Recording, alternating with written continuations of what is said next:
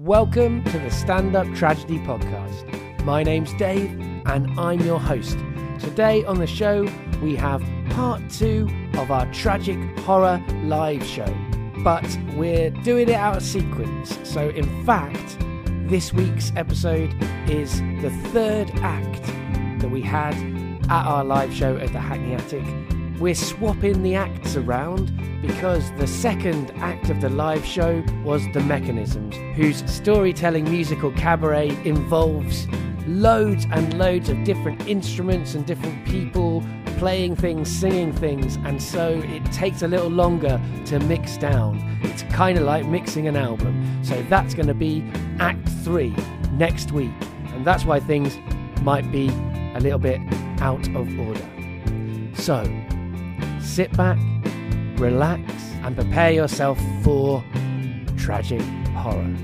So before we introduce the last act, taking pictures, please share them on there. Or we're on Facebook as well. Please share your pictures. Please reach out to us. We tell you about our podcast on there, and we tell you about our new shows that are coming out, which are going to be coming out next year, right?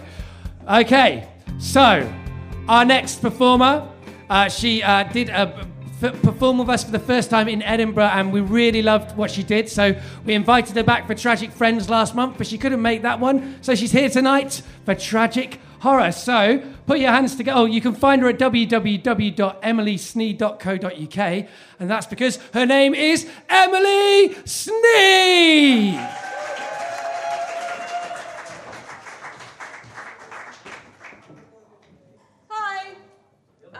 I'm quite loud, I don't need them on, but they're useful, so here we go. I'll be playing some songs for you, and when they said the theme was tragic horror, they said that was up to our own interpretation. So this is a song about writer's block, which might not sound that horrific, but for me it really is. Thank you, agreement from the front row. Okay, cool. So, this song does have a title, but I don't like it, so I'm not going to tell you what it is.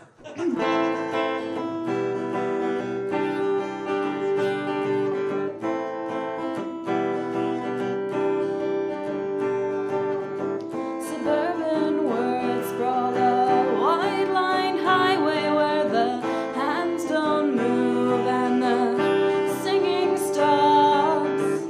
The cats all howl like the wolves at midnight, and your father stands like his father's clock, and I sit and wonder where the world is, if this place I'm in is enough for me, and I ask a question to the air that surrounds me. Oh, please tell me,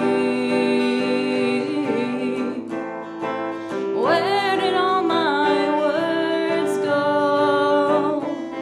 Where did all my words go?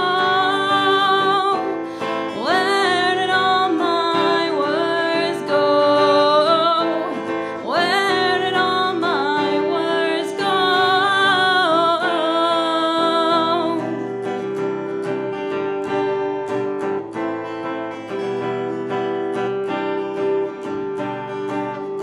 Scattered and broken lies, every notebook, spine snapped and covers torn, crouching, holding my hands above me, the salt-filled tears on my face still warm, and I ask a question to the air that surrounds me. Oh, please tell me, where did all my words go? Where did all my words go? Where did all my words go? Where did all my words go?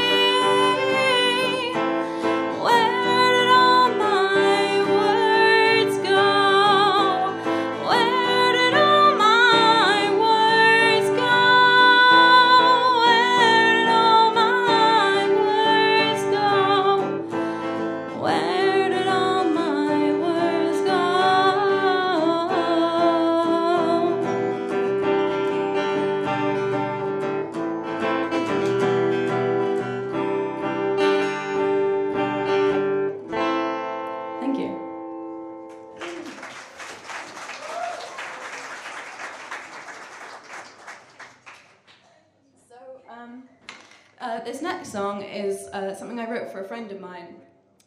Pretty tragic and horrific experiences have been happening for her recently. And to top it off, she was diagnosed with severe clinical depression. And it's quite difficult to let anyone in that situation know that they're supported and for them to feel like that's genuine. So I wrote this for her. That's a thought. Be good to put my cap on. Good. There we go. That's better. So.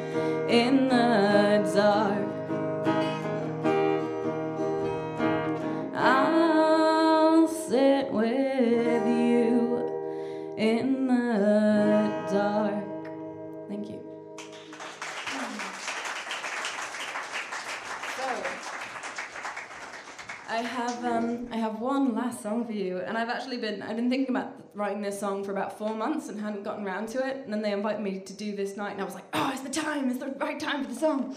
So I wrote it, which means it's a new song. Ooh. That means I will fuck it up, because that's what happens with new songs. But that's okay, we'll give it a go. It's called The Machine.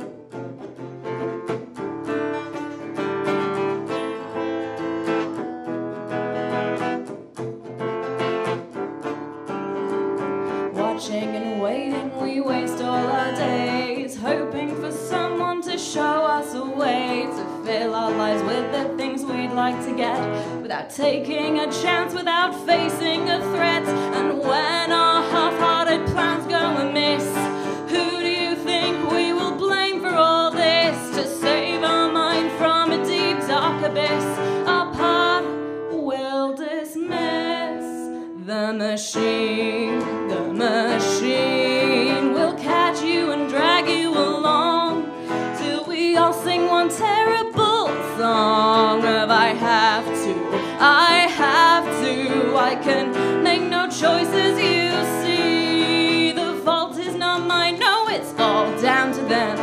Poor little old me, the machine.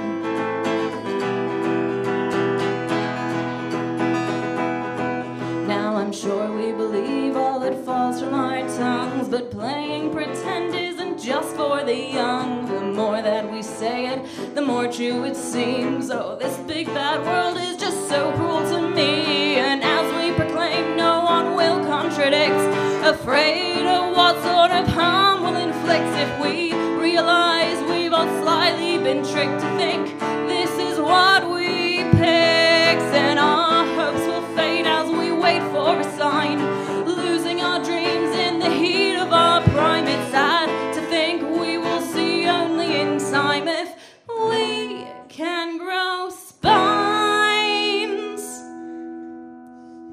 I know. The machine will catch you and drag you along till we all sing one terrible song of I have to, I have to. I can make no choices, you see. The fault is not mine, no, it's all down to them. Poor little old me, poor little old me, poor little old me, the machine. Thank you. I'm currently in the process of recording an EP, so it's not out yet, but if you Google me or find my website, that'll be up there in like the next month or two, so awesome. Thank you very much, guys. Emily Snee, everybody. Emily Snee. Right, so our next performer, she kind of contacted me about doing stand-up tragedy, and when I heard what her last sort of show that she was doing was called, I knew she was definitely right for tragic horror. Her last show was called Werewolf Erotica, She Wrote. So very appropriate to the horror, I think, with the werewolf connection. You can follow her at Mathilda on Twitter. She is Matilda Gregory!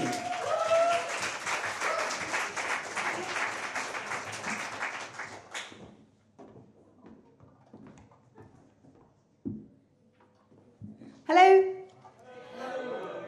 Thank you. Thank you for saying hello back. I always like that. Werewolf Erotica. Yeah.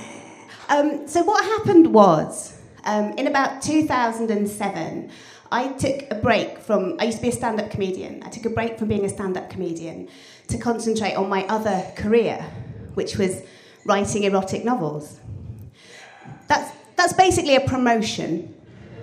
I mean, it's an obvious career progression when you think about it. I mean, there's not that much difference between stand-up comedy and writing erotic novels. The main difference I found, people rarely ask me if I really do all the things in my stand-up comedy. Which is a shame, because I do. So what happened was, I ended up writing and publishing 3 novels of werewolf erotica. Don't ask why, don't question it. You just have to accept it. I've had to. Just accept it. And what happened, I was really excited about writing these novels. I was really thrilled to be asked to write them and to have them published. I worked really, really hard on them, and when they came out, I thought this was going to be huge. There are authors like Anne Rice, like Laurel K. Hamilton. They sell hundreds of thousands of books. I thought this was what I was going to do for the rest of my life. I thought I'd never have to go back to stand-up comedy again. Yeah, hi. What happened was books were published and really no one bought them or read them or cared or anything. What I found out really is that werewolf erotica is not a license to print money. It is solely a license to print werewolf erotica. And I don't think you actually need a license for that. And I was sad, I was very upset about this because, well, the thing is, I just wanted to tell stories. That's what I've always wanted to do with my life. I want to tell stories. Sometimes they're about werewolves having sex. Not all the time. It's about 60-40, but that's what I wanted to do. So I'm going to tell you a true story now. This is a true story. Once upon a time, there was a man. He's a real man, and his name is Andreas Martinez.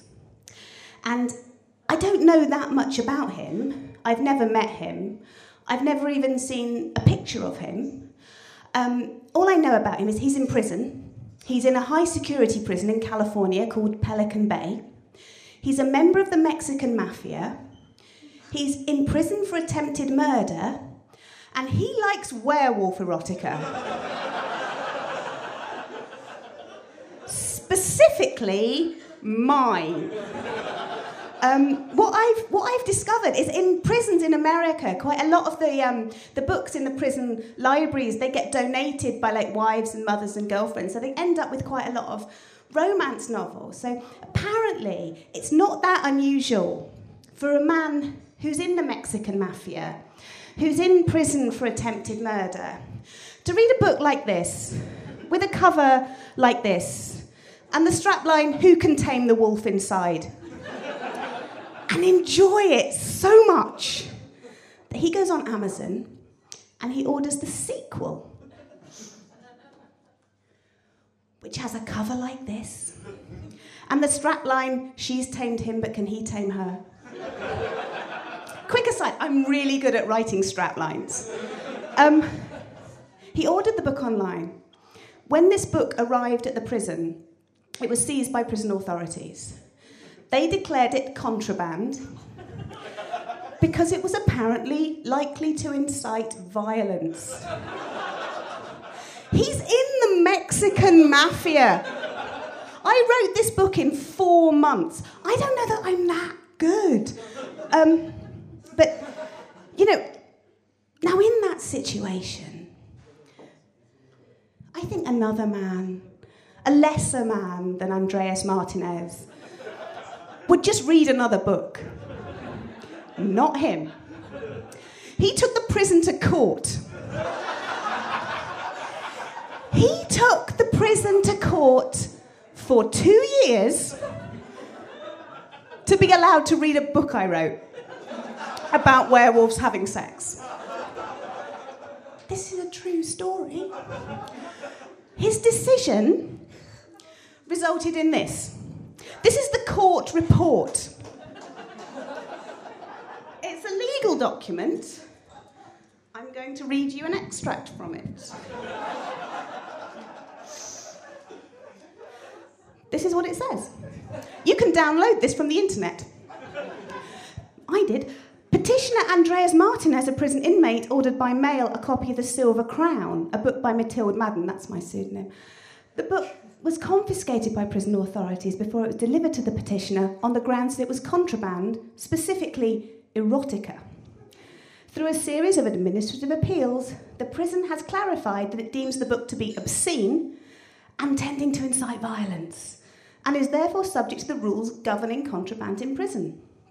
There are a great number of graphic sexual encounters, 1 per chapter, including detailed descriptions of intercourse, sodomy, oral genital contact, legal document, oral anal contact, voyeurism, exhibitionism, and ménage à trois. Semen is mentioned. I don't know why they felt the need to spell. You think at the end of that list, you'd think it probably has been mentioned. Goes on to say this. The Silver Crown is no more violent than several other books available at the Shoe General Library at Pelican Bay, as well as recognised great works of literature, such as Homer's Iliad and Dostoevsky's Crime and Punishment. This was quite an odd thing that happened to me. Granted, we are dealing with a book, isolated passages of which, standing alone, may be considered sexually offensive. The question then becomes whether the work as a whole may be said to lack serious literary value because it is interlaced with pornography. What they decided to do was read the book and then assess whether it had enough literary merit for him to be allowed to read it despite the porn. Now, I think this document, for a lot of people, maybe it's quite an important document. Maybe it represents something about freedom, about human rights, about the idea that no matter who you are, no matter what your circumstances, you should be allowed access to the arts, no matter what your choice of the arts might be. But to me, as the author of the book this is about, this is something far more important. Because this is a 30-page long book review.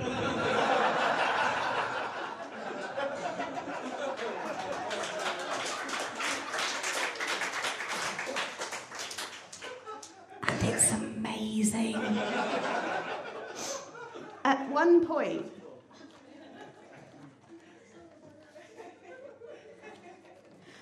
point in here, it says this about my book. It says, considerable effort went into the creation of the book, and the plot is more than a sham.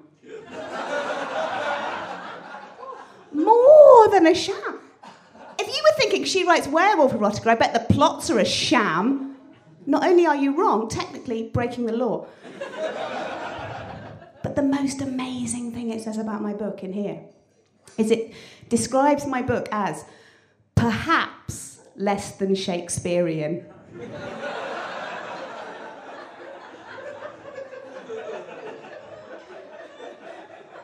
Perhaps. Like, there is some doubt as to whether my werewolf erotica legally better than Shakespeare. So I'm, quite happy with that. Most of these quotes, they're from a guy called Peter Orner. He's a literary author based in California. They got him to read the book and then give evidence in court as an expert witness about my werewolf erotica. And he said this about the case. He said, Pelican Bay is one of the most violent prisons in California. They've got some extraordinarily serious problems. My humble thought, speaking as a writer, is that an inmate reading a book about werewolves having sex is the least of their problems. Which is great. But of course, this is essentially a courtroom drama. You want to know what happened, of course. This is the judgment. It says this. It says, we will be hard-pressed to say the Silver Crown has significant literary value and is a work of great import. The book has a plot, a theme. Freedom, I would say, is the main theme. I had no idea. A woman freeing herself from the confines of a set life. Alfie represents a kind of freedom she never had with her husband Blake. The complication, of course, is that he is a werewolf. And a relationship with him interferes with her professional responsibility. You should know, she's a werewolf hunter.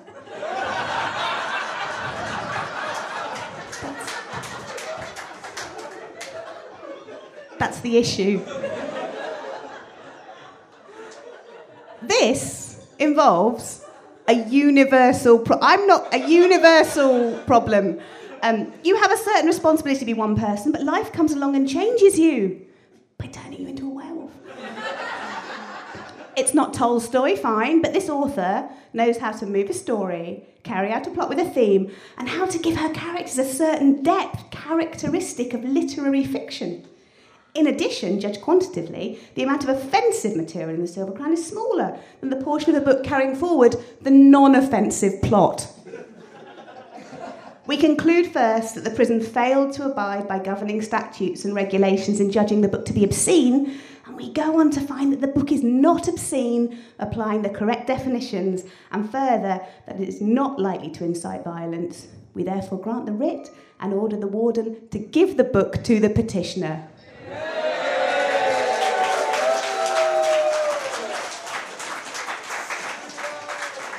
So that's good, isn't it? He got the book after 2 years. No pressure or anything. I hope he likes it. Sequels can be quite hard. Anyway, all I know is so far he hasn't come to attempted murder me. But that's the stuff. They're real books you can buy. I mean, you can buy them if you want. He really liked them.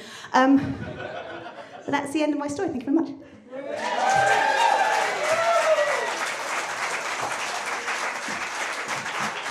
Matilda Gregory!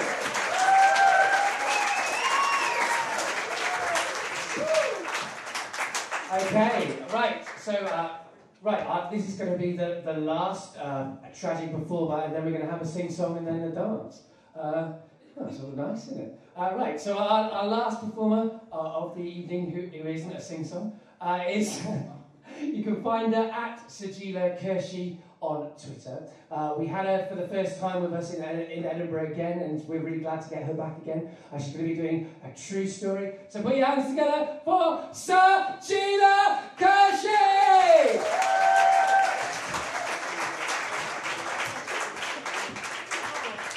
Oh, bless you for staying till the end of the night. Have you lost the will to live? No, because they've been amazing. I can't believe I'm on a line-up with so many talented people, and I just heard your erotica story, and I just thought, my God, my life sucks. It's so shit. I don't write erotica. I don't do erotica. I don't read erotica. I'm too scared to even masturbate in bed just in case Allah's watching. With all my Asian dead relatives as well. Do you ever fear that? No, just me. So the theme, right? So it's, by the way, I needed assistance, not because I have people. I wish I had people. I've got this condition called vertigo. It's a balance problem. Anyone else got it? No? What happens is, like, you're all sort of kind of blurry, so you're all beautiful. You're all looking beautiful tonight. But I did need some assistance. Anyway, so horror, tragedy.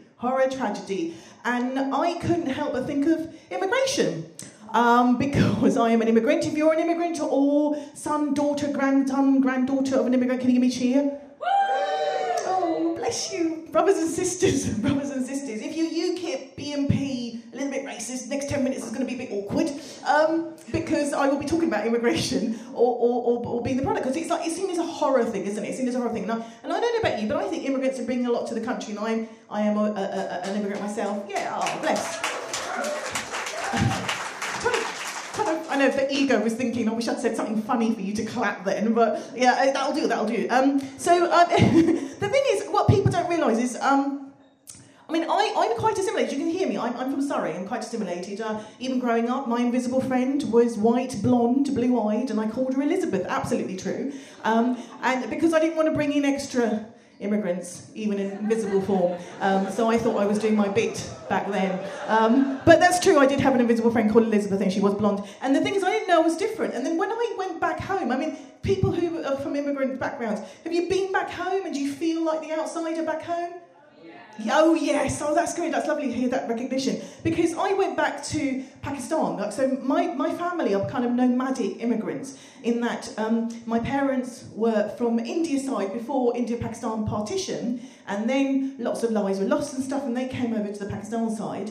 And then we moved to Germany, lived there, which I will tell the story. That's the story I'm going to tell. I will go back to it. And then we moved around Europe and finally came here to the UK, where I've been living ever since. Now, you go back home, but people who went back home, can you just shout out what you found was alienating going back to your motherland, as it were? Food? Do they think you sounded different if you tried to speak the language? Attitude. Yeah, because they do treat you like the outsider, because I was treated like that. For me, it was the toilets. It was the toilet system, right? So, I don't know if anyone's been to India, Pakistan, or those countries where you got what they call the dry toilet, a hole in the ground. Who's used that? Yes?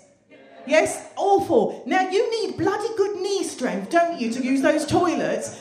I mean, if you've got arthritis, you're fucked, right? And because you've got to balance. And so I learned to use that, got the training. I thought, right, from Karachi to Lahore, I'm going to take a train. Now, on the train, you'd think there was going to be a flushing toilet. Yes, there was a flush, to be fair. There was a flush for show, but what it was a hole in the ground. Now, nobody told me that you need to use the toilet when the train is standing still, because I used the toilet when the train was moving. Of course, the wind, when I had a little wee-wee, the wind blows everything back up. So I had splashback on my mimsy, together with little pebbles from the ground coming up and hitting me, injuring my mimsy. I guess that's where they got the term, I don't know, pebble dashing, I don't know, who knows. But the point is, I never feel like I've fitted in back home. So this is it, I am British, I'm Asian British, and that's it. Now I'm going to tell you the story of how we got here. So I mentioned that my parents were living in Germany. There's a connection with Germany, because my paternal granddad, during the wartime, lived in Germany. And we don't know why, but something happened to him that made him very, very paranoid. He was a big man in pharmaceuticals, and he was convinced that to his dying day that the Nazis were after him, and he used to wear a bulletproof vest 24/7. Now, the bulletproof vest was a bit shit. I think he fashioned it out of a old duvet, because I remember seeing it once, so I don't think it would have protected him once at all. But anyway, there is a connection with Germany. So my dad gets a job with the embassy as a diplomat to go and live in Munich, and leaves my mother with 3 children in Karachi. And he says, I'm going to go for work. She's fine with that, until she gets a letter one day with a photograph of a mystery, beautiful blonde standing next to him. My mum's a very jealous woman. She goes into a jealous rage. Have you all been to Asian weddings?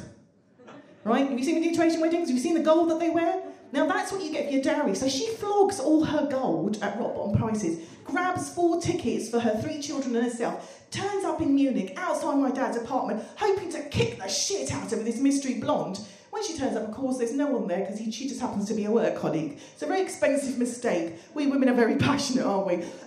Anyway, so we stay there for a couple of years, and a lot of the people think, it's men who drive this kind of migration to different countries, but it was my mother, because she wanted us to have an education in the UK. So the plan was, we're going to go to different countries over Europe, stay there a few months, and then come here. My dad buys one of those Scooby-Doo vans. Do you remember Scooby-Doo?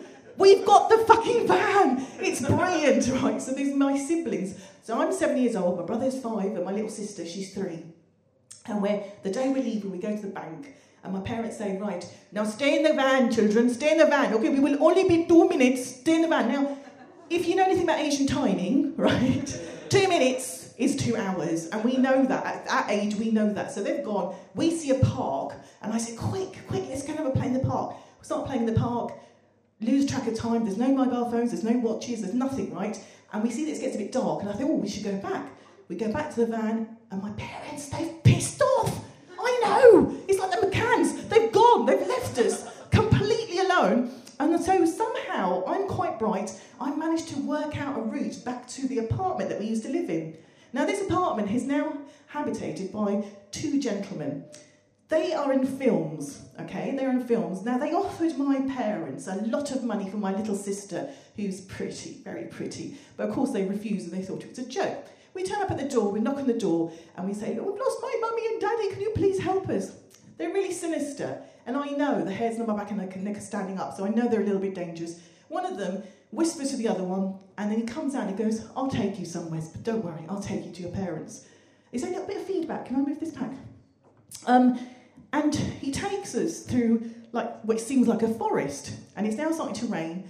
It's quite heavily raining, and I've never seen Hawaii Five-O at this stage, can I just say? Not the Sweeney, but I have read Hansel and Gretel, so I do know about stranger danger, and I know the hairs on the back of my neck are standing up, even though they're wet, they're standing up still, so I know that we're in danger of some sort. I can't work out why.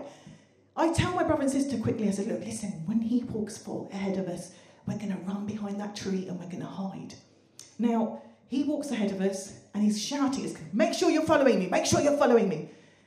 As soon as I see that, give the signal, we run behind the tree and we're hiding there, and I'm petrified. My brother's teeth are chattering, my sister starts whimpering. I'm like, what, mummy? She's so fucking irritated, she nearly gives the game away. Pretty younger sister. Oh yeah, gets everything. Mummy and daddy's favourite. Not that I've got any issues about her, so that's good. Bless her. Anyway, so he's gone. He's decided to give up. He shouts and shouts for us, but he just gives up and goes. We wait there for ages until we think it's safe, and we head towards the light at the other side of the forest, and we make it through the other side, and we get picked up by the American-based police. And by that time, it's this whirlwind. We've been asked questions. Who are you? Why did your parents abandon you? No, they didn't abandon us. We just came out of the van. No way left you. They're taking photos. There's a camera crew. There's all this chaos going. Now, you're probably thinking, where the fuck are their errant parents, right? My parents, in the meanwhile, completely oblivious, are driving. We're all going on a summer holiday. Come on, everybody sing along. We're all going... And they've not even noticed that we're not joining in the chorus, right? Fucking stupid. They've not noticed. So my parents are still driving. My dad puts the radio on. There's an announcement. They've made a description of 3 Asian children lost. There's not many Asians in those days, right? In Germany. They're lost. And my dad goes, hey, Hada, listen to this. There were 3 children, Asian children, living in Munich. If only we'd known, we could have invited them over for a play with our children. Yeah, really sharp there. So my mum goes, do you know what? But they are really quiet. They said, oh, you know what they like? They go to sleep all the time because they think we're asleep in the back. So my dad finally decides he should maybe stop the van before they go through Checkpoint Charlie. And my mum goes around the back and she opens the doors and she said, oh my God, they're not here. And my dad said, don't be so stupid, woman. Look under stuff. It's like, we are not flat pack IKEA kids, Daddy, right? This is not Narnia. This is not the TARDIS. We are not here. Anyway, somehow their little brains work out that perhaps the children mentioned on the radio might be their kids, and we are reunited with them. We've had the most horrendous night of our lives. You know, possibly being kidnapped by porn filmmakers, by the way. It is the 70s. And, you know, my sister doesn't talk for days. And my dad walks over to them. The first thing he says is, he looks really sheepishly at us. We're reunited. He goes, oopsie daisy, huh? Silly mummy and daddy left you behind. Oopsie fucking daisy. Wow. Anyway, that is my story. Thank you.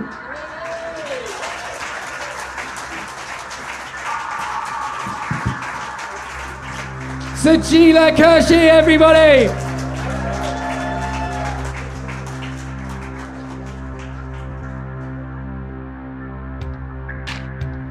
Our live shows are over for 2014, but they'll be back in 2015. We're going to be doing 4 live shows in London. We're going to be taking the show back up to Edinburgh for another Edinburgh Festival with the Free Fringe, if they'll have us. And we may be doing some other stand-up tragedy events. But even though we're not doing live shows, we are still going to be putting out a weekly podcast, and those podcasts are going to be made up of the best of the stuff that we've had over the last 3 years. So listen out for The Tragedy on SoundCloud, iTunes and the Stitcher Smart Radio app, and anything else where podcasts go and gather together on the internet and hang out with each other. If you want to follow The Tragedy, then follow us on Twitter at StandUp4Tragedy, the number 4. And you can like The Tragedy or even make friends with The Tragedy on Facebook as well, where we're Stand Up Tragedy. Through social media, we'll be telling you when the podcasts come out and keeping you up to date with the future of Stand Up Tragedy, when our 2015 events are going to be, so you can come on down. We're not just continuing The Tragedy in audio form, we're also continuing it in written form. We'll be putting out regular instalments of tragic fiction and non-fiction and poetry over on our blog, so you can find that blog and everything else stand-up tragedy related at www.standuptragedy.co.uk. And if you want to contribute some tragedy to us, if you'd like to write some tragedy and have it featured on our blog, get in touch. We're upstandingtragedy@gmail.com. If you want to send us an email about anything, particularly if you want to submit some tragedy to us. Listen in next week for some more tragic horror. And for now, the tragedy is over.